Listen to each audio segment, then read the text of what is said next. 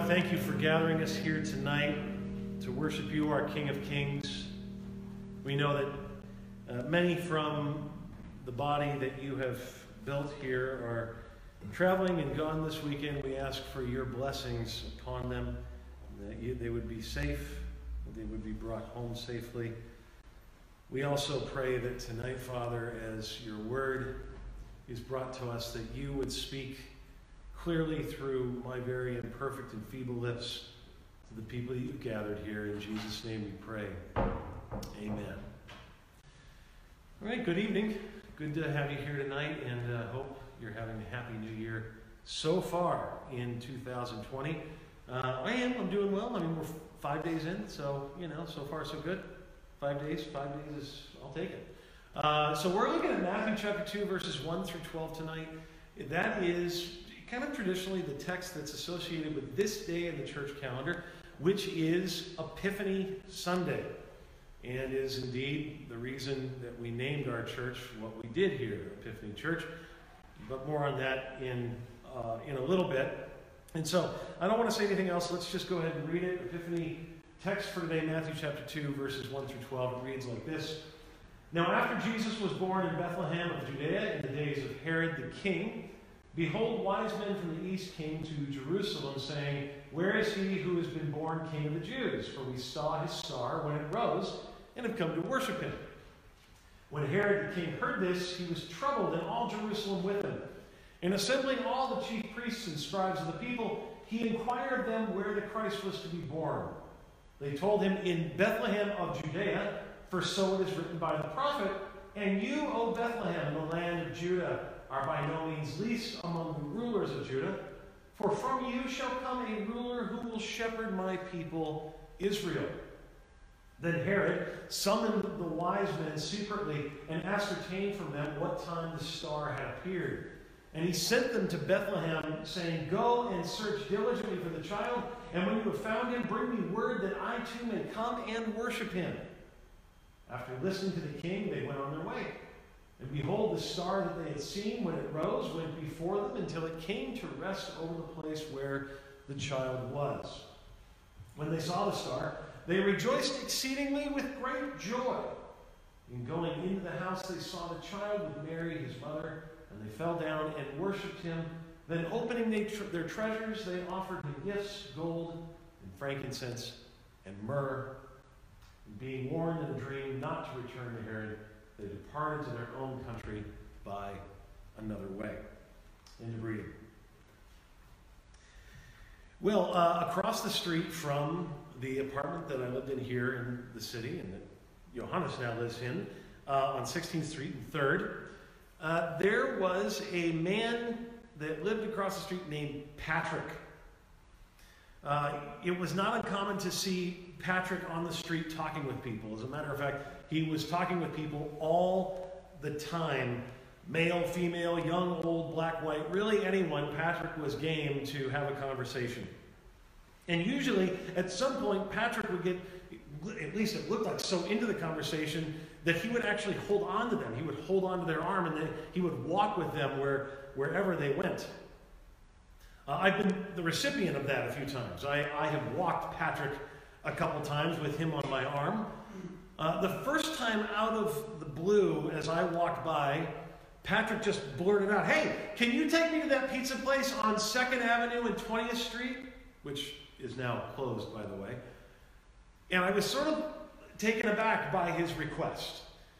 Because, people ask you for stuff on the street here all the time, but they don't usually ask to walk with you places. They don't usually ask to be escorted somewhere. And then I realized the reason why Patrick was asking me that, this is the first time I walked with him, is of course Patrick was blind. And so the reason that he was so social is that he needed other people's help around the city to get to anywhere he wanted to go. So if he wanted a good slice, then somebody needed to be there to help him. And he didn't always have people around him to do that. And so he became this very outgoing, gregarious fella around the neighborhood. Well, what would it have been like if Patrick, instead of asking for help And instead of being guided to wherever he needed to go, what could be the result if Patrick tried to do it on his own? Being that he couldn't see. With all the twists and turns and bumps in the road and all the busyness, it could be very dangerous. It's dark. You could get lost. The Bible says that spiritually, basically, the world is in a state of darkness or spiritual blindness. They can't naturally, from birth, we're not born being able to understand and see the things of God clearly. Ever since the first creations fall into sin, everybody's been born with sin, and the result of being born with sin is that we just don't see the world as we ought. We certainly don't see God the way we're meant to naturally. And that doesn't come from just something out there. We can't simply blame the world for the problem of our spiritual blinders.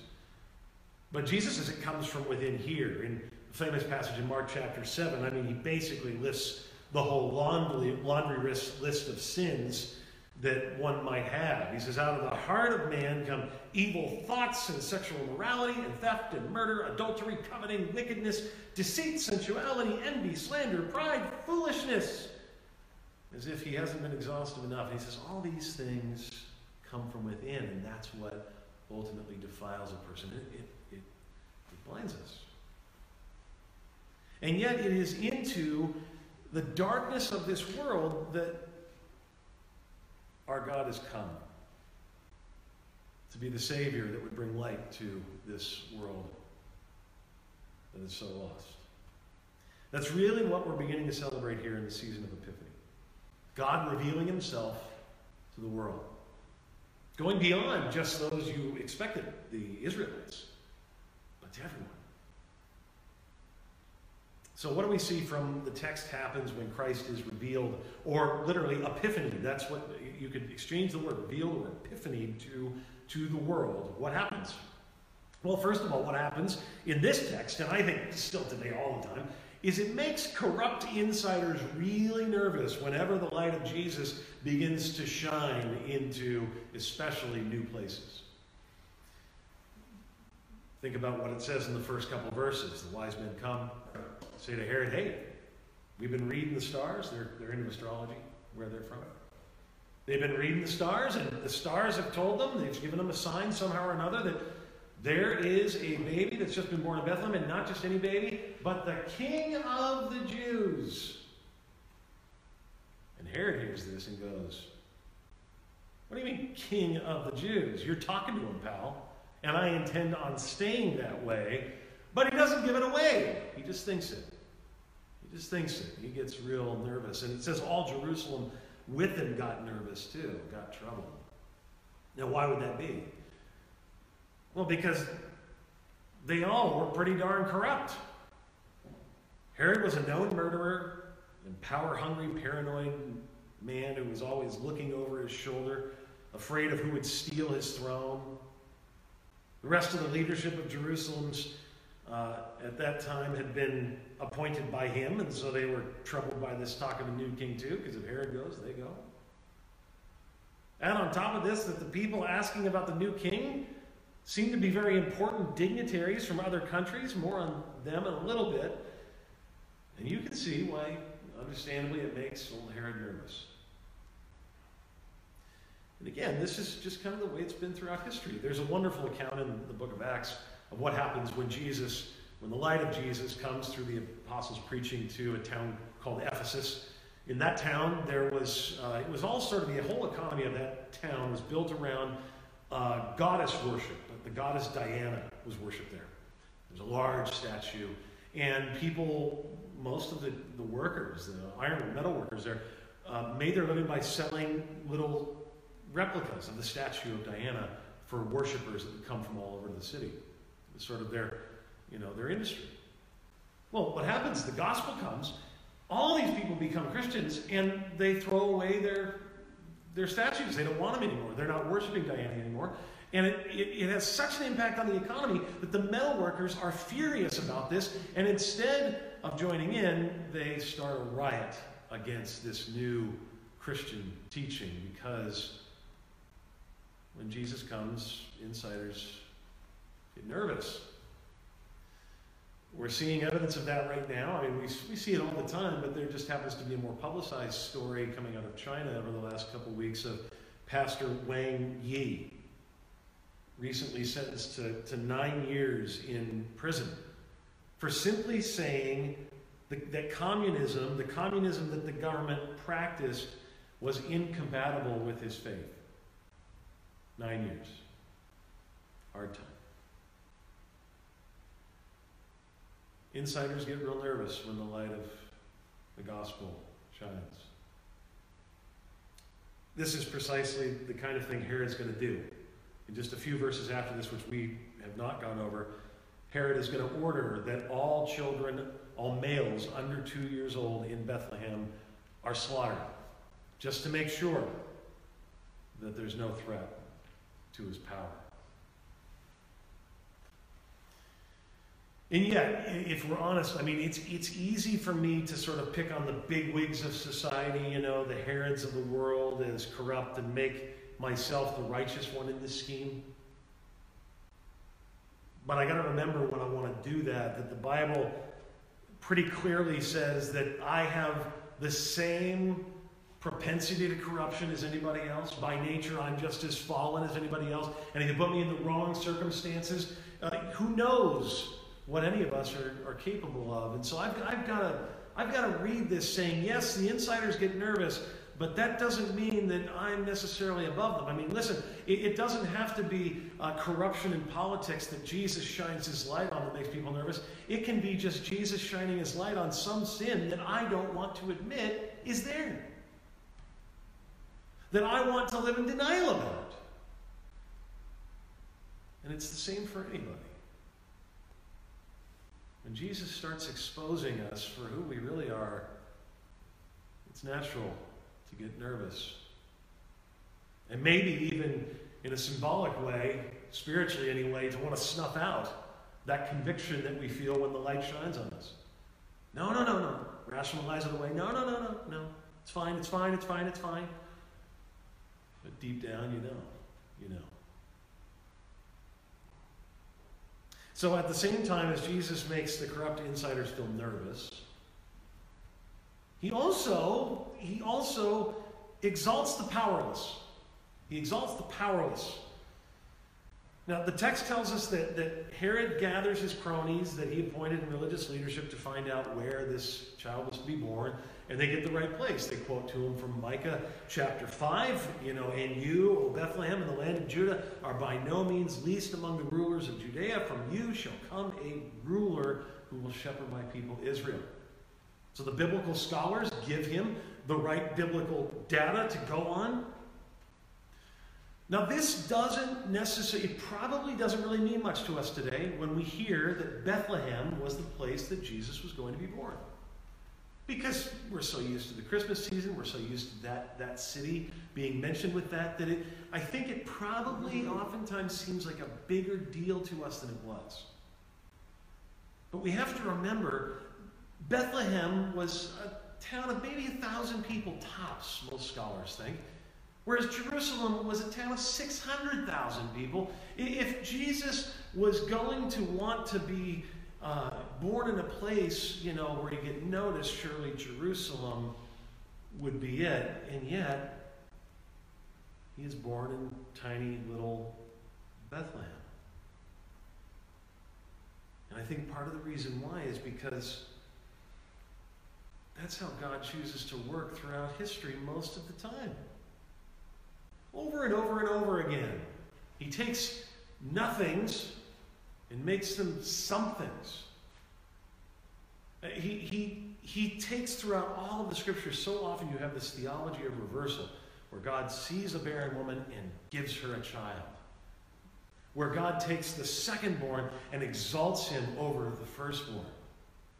This is constant throughout scripture. This is sort of God's way of exalting that which would seem powerless and meaningless and like no big thing. And God still does that today. He does. We see it even in practical ways where people that seem to have no chance end up in places that no one would have guessed. Take Alex, for example. Alex was the son of an adulterous relationship between a Scottish man and a French woman who was still married to another man. Early on, his father abandoned him and his brothers. His mother then died from fever just a few years later, leaving Alex and his brothers orphaned. A cousin, tapped to serve as the boy's guardian, later committed suicide.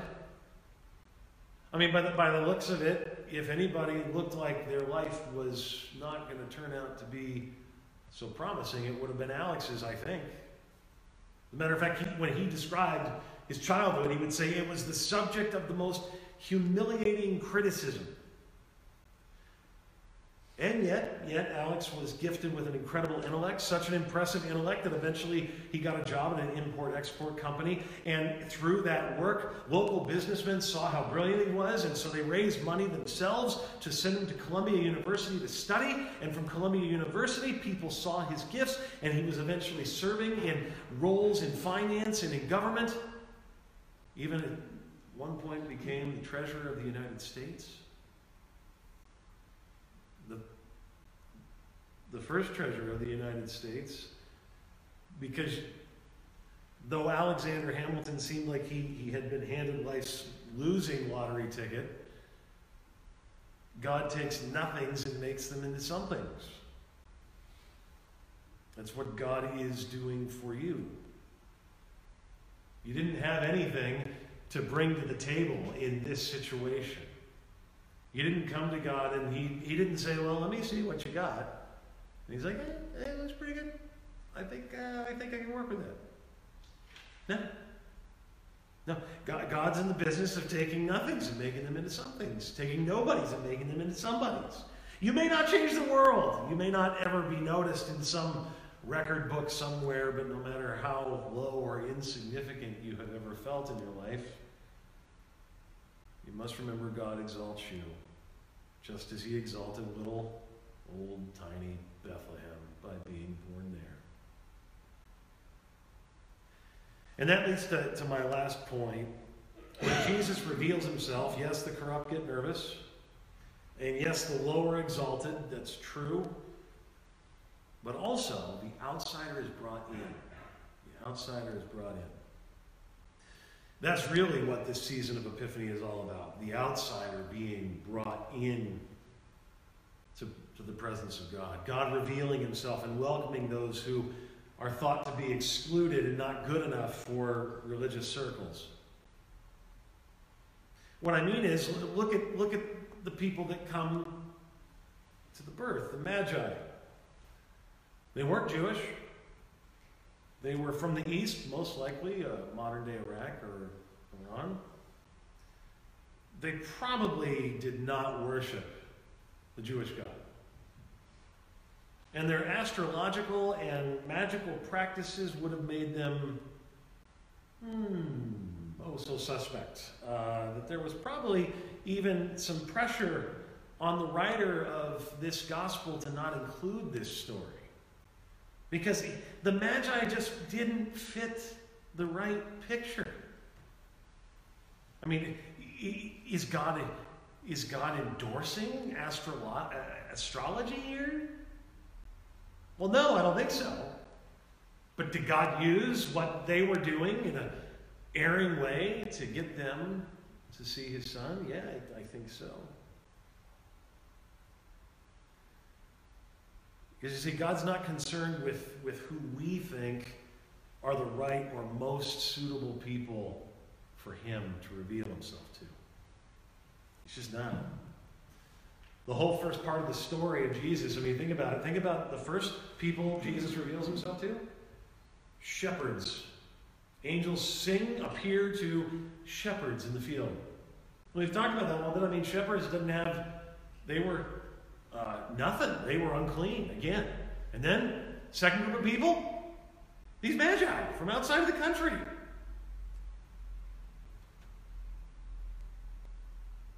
It is this fact that God goes to the outsider, to the person who doesn't seem to fit, to the other, that when we were deciding what name we were going to choose for our church, we chose this name, Epiphany.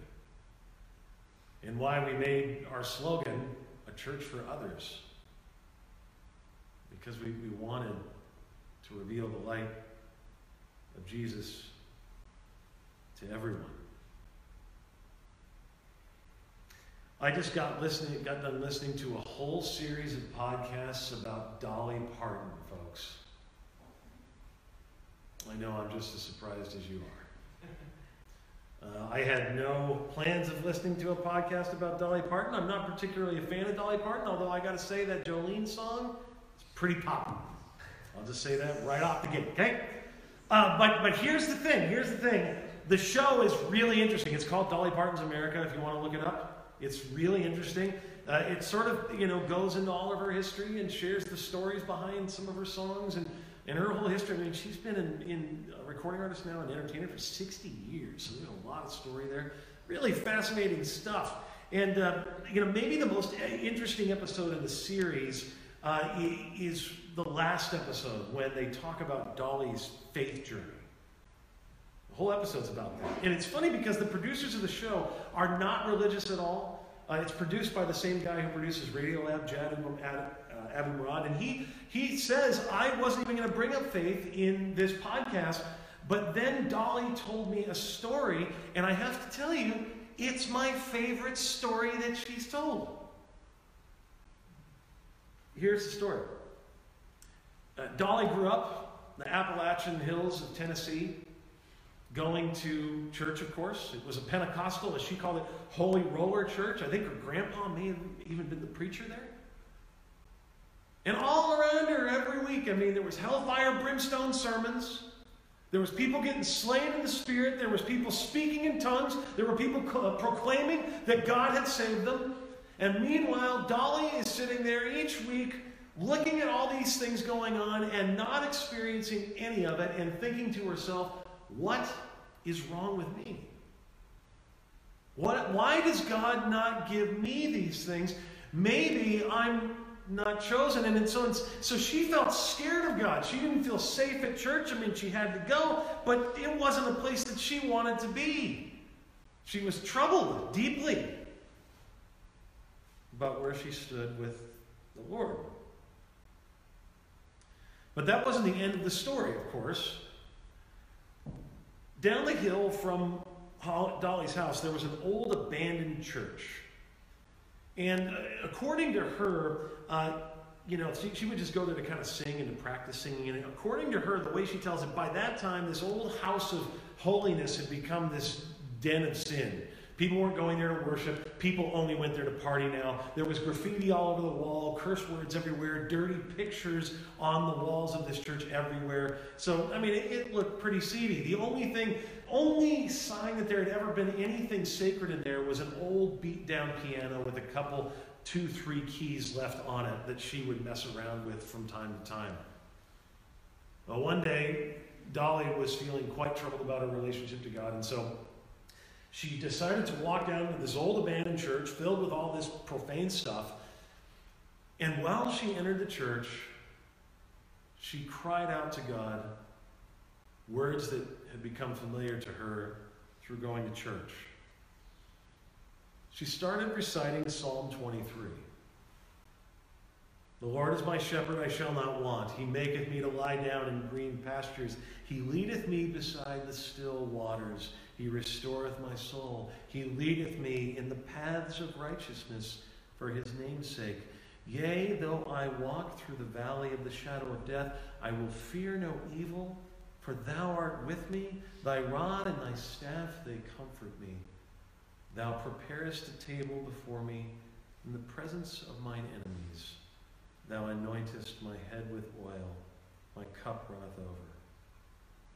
Surely goodness and mercy shall follow me all the days of my life, and I will dwell in the house of the Lord forever.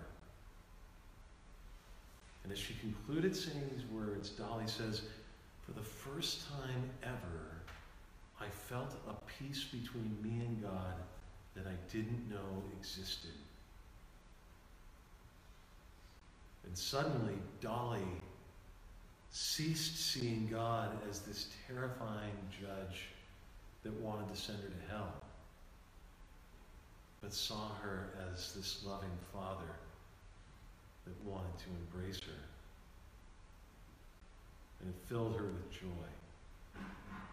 She said after that happened, she went skipping home from the church.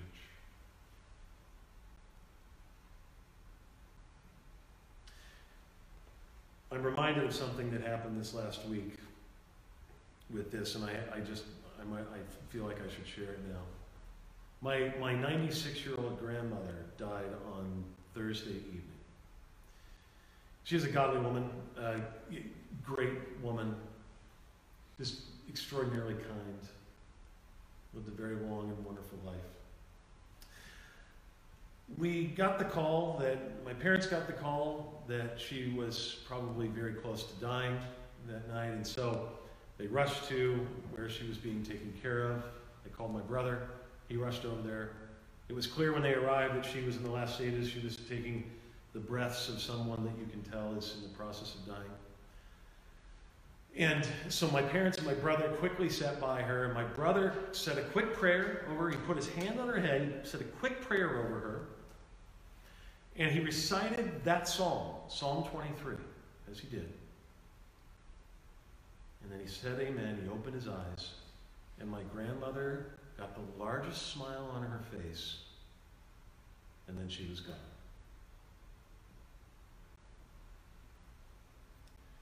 I think she had a similar feeling of great peace as she entered into the presence of her master. I love the picture of how God chooses so often to reveal himself, especially in the Dolly story, right? I mean, just think about the symbolism here of how this all happens. We expect God to, quote, meet us when we clean up our act. I can't tell you how many times as a pastor I've heard that kind of thing. I'm like, hey, come to church, man. I'm like, I don't know, I go be set on fire if I go through the doors of a church.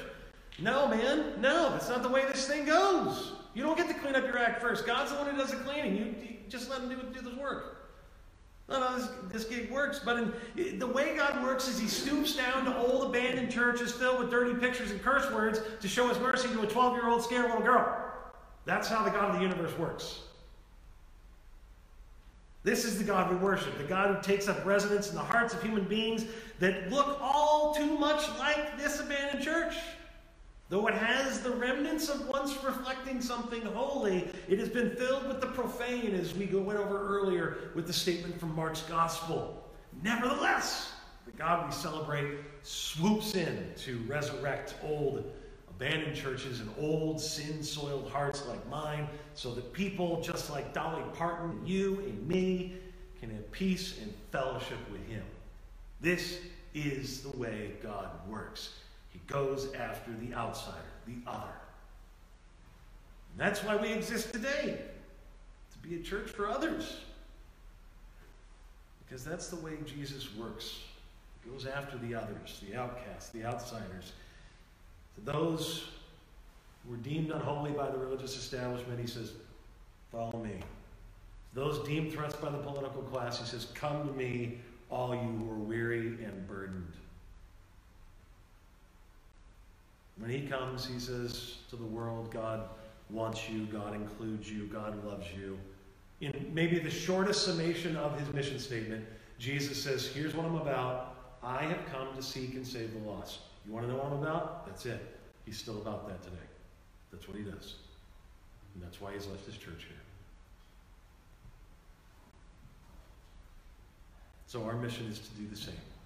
To Epiphany, this gospel, this Jesus, by the power of the Holy Spirit. To our friends and neighbors, to our co-workers as we get the opportunity,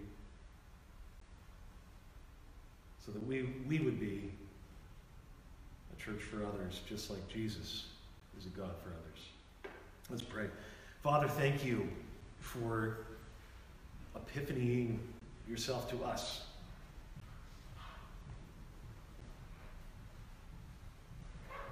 Thank you that though we have so often walked in darkness, we have not been forced to stay there. I pray now, Father, that again, as we come to the table to receive your gifts at the supper, that you would give us fresh insight into just how much you're willing to do for us and how much you care for us.